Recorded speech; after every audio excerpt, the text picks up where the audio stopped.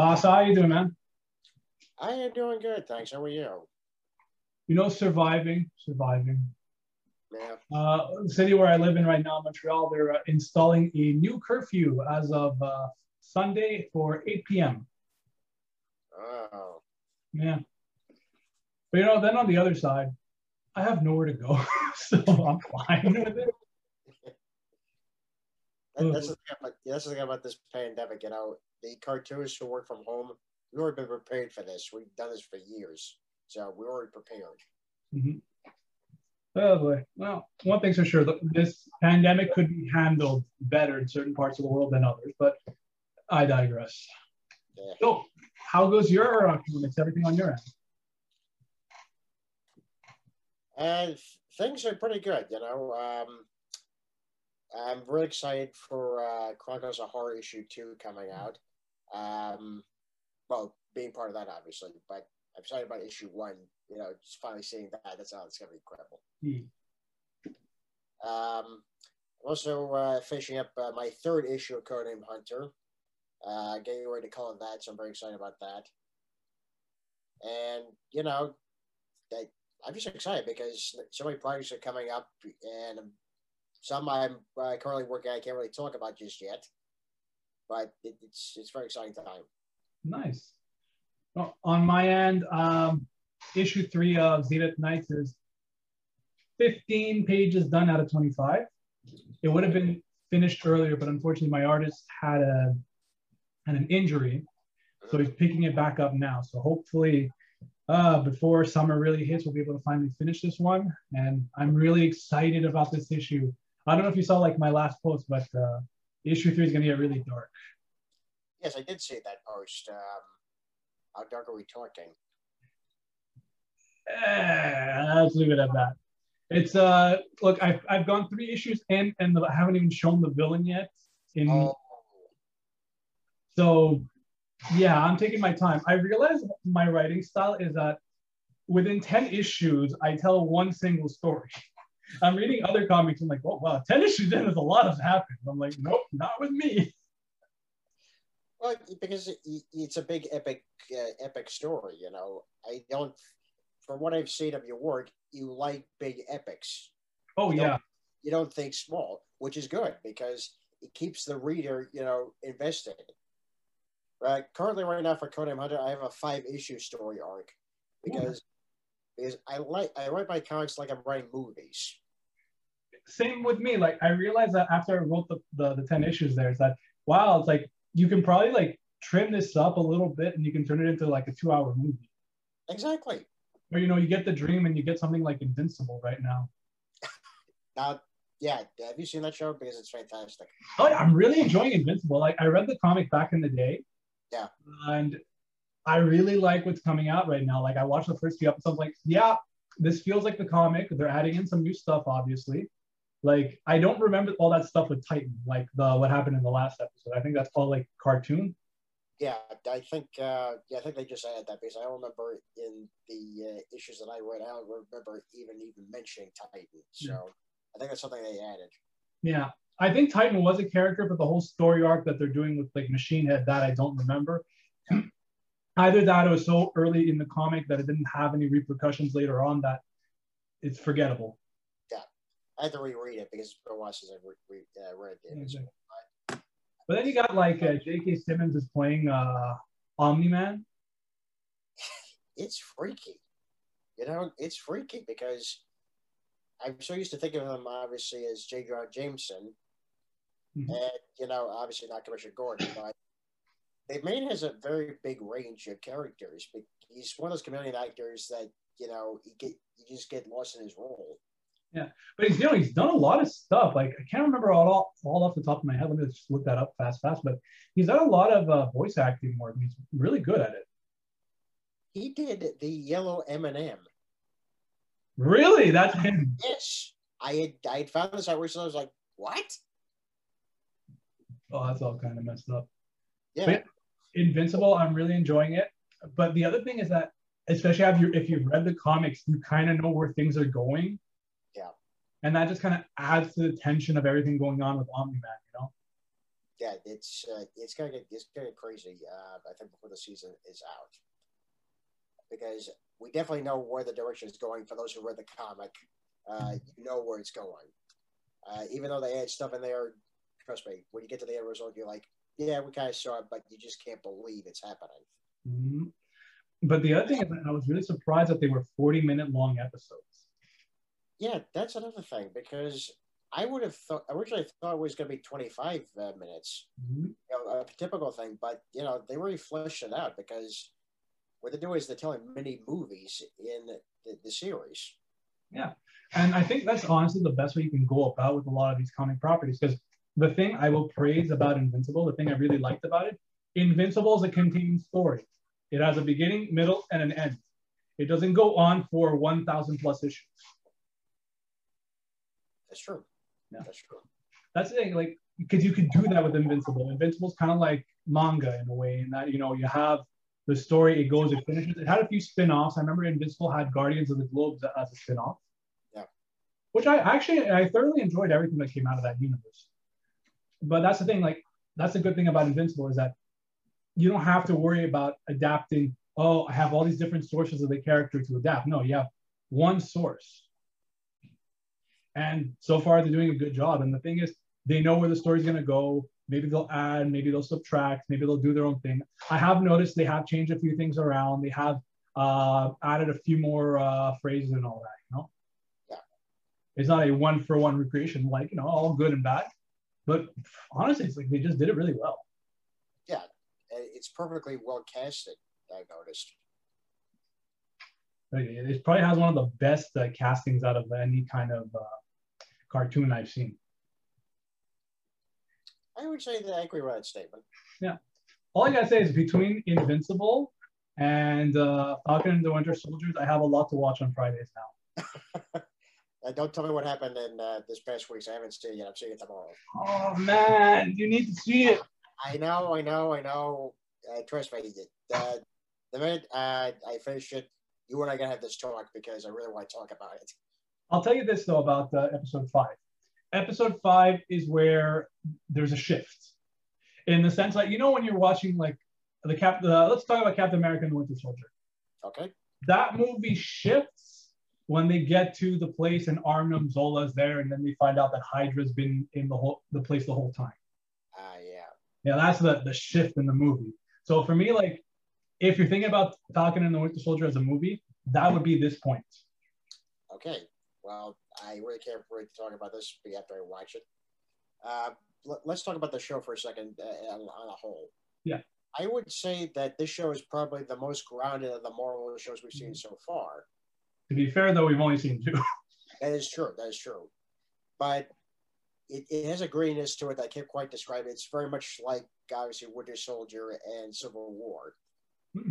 Well, you got to think about it as a Captain America. Like, especially the first 2. And you had the OG where, things take a slow ramp up. And then the second one where it's like, I think Winter Soldier is still probably one of my favorite Marvel movies. It's just such a good, solid movie. It's true. Yeah. I'll never forget, when they're trying to kill Nick Fury on the road. I was like, those are the most intense 8 minutes of a sequence I ever saw. And the directors, the Russos, I give them credit for this. They were influenced by the movie Heat. Oh. With Al Pacino and Robert De Niro. And they said the most intense 8 films was the bank robbery. So we wanted to try to do something like that. And I remember being on the edge of my seat the entire time watching that sequence. I'm going to tell you something about bank robberies. No self-respecting criminal will actually pull a bank robbery in this day and age. No, because now you can just do it digitally. Not just that, but they don't keep that much money in banks to begin with. Like, banks actually don't keep all their money at the banks. They have off-site areas that are heavily guarded that keep all the money. And you know how you see all those money trucks coming in and out? Yeah. They pick up the cash and they deliver it to the bank, and then they take all the rest to a secure facility. So, because I was just thinking about how many times in comics, like, oh, there's a bank robbery going on. That's always like such the cliche, right? Yeah. Yeah. And the other thing is, because I work with a security company currently, I got to see what an armored truck looks like. And the guy who was showing is like, yeah, dude, all those movies where you see armored trucks, total lie. The way they work is that in the back, somebody has to get in the back. Then that person opens the door for the person in the middle. And then he opens the door for the next person. And then they open the door for the driver. So it's a four-man system, one of those trucks. Yeah. Yeah. Just seeing the cliches, I was like, come on, guys. Yeah. There's no way in hell this is going to happen, in reality. So I'm glad they actually make it tougher to do stuff like that. Well, yeah, for sure. Like, have you seen the new Superman and Lois show? I have. Yeah, we'll get on that in like full detail in a minute. But I remember there was this one episode where they were moving this prisoner from one area to the next. Yeah. And how easy it was for him to break out of the armored truck. I'm just like watching these things now, and I think it's because I've consumed so much media. I'm like, they make it too easy. Like these things that would not be that easy.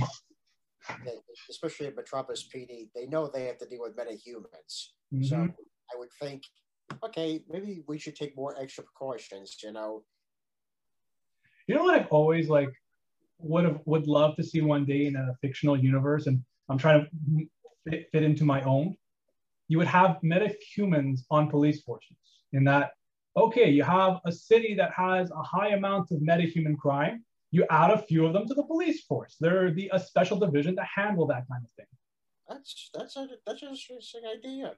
Yeah, because think about it. What if, we'll just use Marvel as an example, all those street level heroes were made like not exactly as they are, because it's always like, oh, I can't reveal my identity. Oh, but I mean like somebody like Power Man, have him be on a special division of the police force saying, okay, when there's meta crime, I'm the guy they send in. Yeah, or Luke Cage. Yeah, that's what I mean by Power Man. Yeah, that's sorry. Yeah. Peter Parker could probably really work well if it wasn't for the whole secret identity thing. Yeah. But I would love to see that in a comic universe where you have some superhero type people, but would be on an actual division, because you want to say, oh, escalation. Okay, just reserve them for meta-human crimes. It's like, okay, well, you have, like, they already have that. Like, you have the riot squad, you have an escalation of different forces you deploy. Why don't they have people working to fight this kind of thing? Just hasn't been done yet. Yeah. Well, because it's like heroes are too easy, they're too fast. Like, and I've seen like one of my favorite versions of this kind of idea is Savage Dragon. Yeah. He is a superhero cop. And he's the only, from what I know from last looking at it, he's the only one in that universe. Yeah, I think that's true. That's true. Yeah. But I'm saying, like, hey, how about we had 5 or 6 more Savage Dragons on the police force? I'm pretty sure somebody's had that discussion, but just hasn't executed yet. Yeah, I would love to see it one day. Yeah. Because, you know, it's like you're saying, Superhero Registration Act. Okay, so are they their own individual teams per city, or are they integrated with law enforcement? What's going on? Yeah, that was a whole confusion for me about Civil War, the comic. Because Civil War, in my opinion, is done better in the movies than it is in the comic. Well, yeah, because with the comic, it's definitely obviously different for various reasons. But I think what the movie did was you really saw the real life consequences of their actions. Mm-hmm. You see the damage, and you also see the heartache that a lot of these characters have to go through to see how much destruction they're actually causing. So they're doing a lot more harm than good in a couple of cases. To be fair, if you look at what happened with the Scarlet Witch, it's debatable if her action caused more damage than had she not done anything. That's a tough one. Yeah, because you don't do anything, everyone there dies. You've lifted them up, and a certain amount of people on a floor die. Yeah. Trust me. It's very difficult to really see, who's really right in the situation. There's a lot of gray area, especially where it became in that movie, because one side had a point, another side had a point. Yeah. So who was really right? So exactly. But I'm thinking like, okay, flight regulations is not the end of the world. But in the world of the Avengers, we're just looking at in the movie, I could understand Steve Rogers' point of view. And like, if we have our hands tied to be able to go where we're told, if there's a problem, shit hits the fan. Like, just look at what happened with Thanos. If they had to wait for permission. Yeah, absolutely not. It would have been much more destructive than it actually was. But, you know, Tony was right as well. It's like, okay, having some restrictions is not a bad idea. It's like, okay, we have to work within a set of regulations. We can't just do whatever we want. That's not a bad thing. If it wasn't for Bucky in the middle of it, they could have come to some common ground, but a lot of personal issues came in between everybody. Yeah. So you can see where it gets messed up in movies. Yeah, it's true. Especially when they present the Accords for the first time, you know, and you could see the tension obviously in the air. You could see it especially when it came to Tony and Steve, because Tony definitely is well aware of his problems. Also, the type of damage that can be done in the world, especially when he had his own weapons used in the wrong hands. Oh yeah, he sees it firsthand. Steve didn't really have that type of point of view yet. Yeah, Steve is he's the Boy Scout. He's very much like, we do the right thing at the right time. Yeah. But then you look at the comics with the Civil War. I can understand why people would freak out why that happened. Like, do you remember why it started in Civil War for Marvel? Probably started when they had no other stories to tell. That's pretty much how it started. I love that explanation. Like, oh, it probably started when they had no stories. I'm going to use that. I like that. No, but from what I remember, what it was, it's like you had a bunch of young heroes chase a supervillain into a residential area, and then he just blew up everybody. Yeah, I do remember that. And apparently Thor had died in the like in a story earlier. They were doing a funeral, but that was when the Registration Act was starting to, really come into light. Mm-hmm. Oh, and that's another storytelling trope I hate, where we kill a character or remove the character because we can't have them involved in this conflict because their presence would negate the conflict. Yeah, I would have said, how would Thor have taken this Registration Act? What would he have said? Thor's a literal god.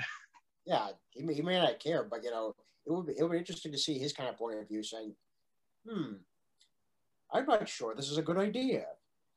I just remembered the one scene from Secret Invasion where the Skrulls are about to head off against the heroes, and like where the Skrull Queen's like, our god has told us this world is ours. And then Thor shows up and like Nick Fury's like, yeah, well, my god says different.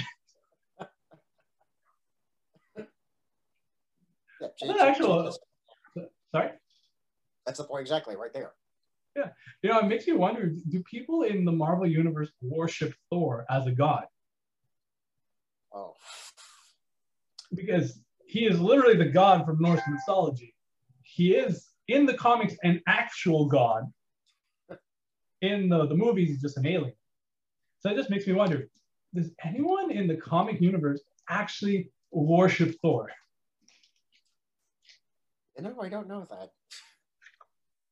Yeah, they probably went there, but I have no idea. Yeah.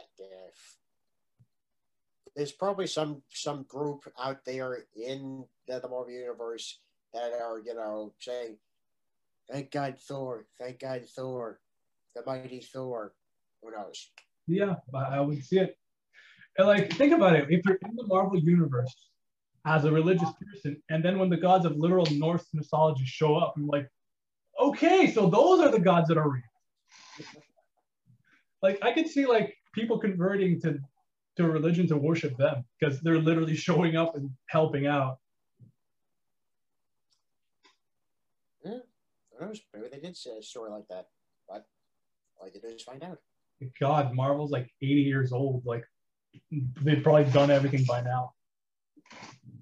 Oh, and they probably just rehashed a lot of stuff, which is very true in a lot of these cases. Clone Saga. How many times have we gotten Clone Sagas? Let's see. The first one, I believe, was definitely, what, in the 80s? Mm-hmm. Yeah. Yeah. Then there was another one in the 90s. I remember that. Mm-hmm. That was a big event. Yeah, I think maybe 4. Yeah, there's also one for Miles Morales. He got his own Clone Saga. Oh, God. Then the Ultimate Spider-Man got a Clone Saga. Yeah, remember that. I do remember one thing that they did, which was very smart. It was like, I think in the last 10, 15 years, God, I'm old, where they remade the Clone Saga in 6 issues. In that they said, this is a condensed version of that storyline from the 90s. And the ending is different in that, you know, Peter and MJ have their daughter, and Ben Reilly is continuing to be Spider-Man, having survived the Goblin attack. Yeah. So it's like an AU version of the Clone Saga, but only in the ending. Everything else is just kind of a condensed version of the Clone Saga. Yeah. I recently read Spider-Man Life Story, which is pretty much, you see Spider-Man in the decades. When they get to the 1970s, they did a condensed version of the Clone Saga. Oh. Yeah. It's interesting to see how Peter has changed throughout the decades, especially in the 2000s. Because they actually did cover Civil War in that section. So, yeah, right, I would definitely recommend it. Yeah, it's like, hey, Civil War, I reveal my identity. Okay, now I'm going to make a deal with the devil and undo it. Yes, let's talk about this. Let's talk about this for a second, because I was incredibly bothered by that whole part of Peter's storyline in Civil War. Mm-hmm. I was like, you've paid yourself as a target. You paid your family members as a target, particularly Aunt May and MJ. Then you make a deal with the devil to not only save Aunt May, but also forget your marriage and forget everyone knew that you were Spider-Man. If you had had a conversation maybe with Doctor Strange, I think it would have gone a whole lot easier. Because you remember what the deal with Mephisto ended up doing was that Mephisto rewrote reality where, 1, the marriage never happened, and 2, Spider-Man found another way to undo it, in that he worked with Doctor Strange and Mr. Fantastic to spread some kind of mind-altering nano spell across the world, and everyone forgot his secret identity. Yeah. And I'm like, why didn't you do that in the first place? It could have saved so much trouble, so much grief. Mm-hmm. I don't. It's I don't get it. The reason why they wanted to do is like, well, we can't tell stories about a married Peter Parker because it kind of destroys the stories about the Peter Parker we want to tell. It's like the inherent problems with comic books. They always have to return to a status quo. Yeah, that's what I call lazy writing. Mm-hmm. Which is why I can appreciate Invincible, in that Invincible doesn't have that problem. It doesn't have a status quo reset. It just keeps moving forward. Yeah, I definitely agree with that. Yeah. You know, what's actually interesting also is the status quos that have changed in the DC universe, particularly in the Batman series. Yeah, well, Batman can't get married because he can't have a member of the Bat family be happy. Yeah, and he lost his millions, well, billions, I should say, because the IRS are not watching him. Of course, Batman's greatest enemy is the IRS. Yeah, because Joker stole all of his billions and had access to all of his tools and toys. Oh, yeah. So I'm like, this is a huge status quo change, but I think it was a necessary change because it tells more complex stories going forward. So that's smart on their end. That's smart on their end, but that's about where they're smart in. That's about all they're smart in, because I've not been happy with Superman at all. Yeah. But then you got to ask yourself, how long is the status quo going to last? So give it about 2-3 years, then Batman's got his millions again. It's too soon to tell. I remember there was a really good comic about this. Did you ever read the Kid Loki comics? Yes, I did. Yes, I did. Yeah.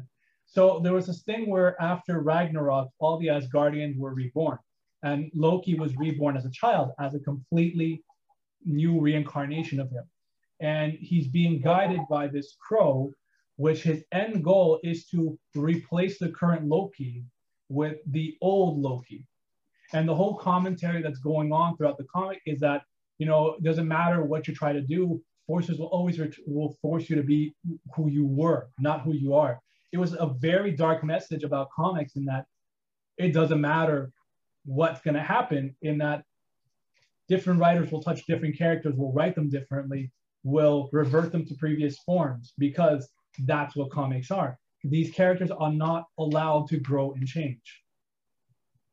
I think in the case of the Batman series currently, I think that's sort of half true, because a lot of the stuff that happened, you know, they're keeping it permanent, like the death of Alfred. I know characters that come back from the dead in the comic book universe. I know this is pretty much comic book 101, but they're treating the death like it's really happened. So I think it killed him off permanently. We'll see. We'll see. I could be wrong. Yeah. There was a rule saying there's only 2 people in comic books that are not allowed to come back to life: Uncle Ben and Batman's parents. Pretty much. Yeah. But no, because when you say like, oh, they dealt with the death of Alfred, like, I just think about the death and rebirth of Captain America. Oh, yeah. Like, oh, how do we bring him back to life? Time displacement bullets. Oh, let's not forget the death of Superman saga. Let's not forget that. The what? The death of Superman saga. Okay, but I will give it this. That was like one of the first times they did. Yeah, that was the first time. One of the first times. I will give that one credit, because it just, Superman wasn't dead. It was more like a near-death experience. But like, I can't stand the ones where like, what, Batman, same thing. He got shot in the head with a gun. It was once again a time displacement bullet. It's like, Christ almighty, you can't kill comic book characters even with like shooting them in the head. Like, if I could, one day in the future, I would write a parody in that where the villains literally do everything to kill the person and he's back to life in the next issue. Like, I mean, like, drop him in acid, riddle him with holes, like everything you can imagine, like cartoonish logic. And that next issue, yes, I have been brought back thanks to time displacement bullets.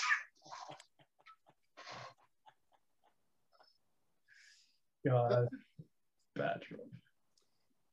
Yeah, they use time travel way too often in the comics, I think. Mm-hmm. I think the best version of time travel that I've seen in media right now, 2 sources: Dragon Ball Z and Avengers Endgame. Yeah, I could say that. Yeah, because sorry. No, go ahead. Because they use multiverse theory, in that the people who travel from the future cannot change their own past, but they can interact with other timelines.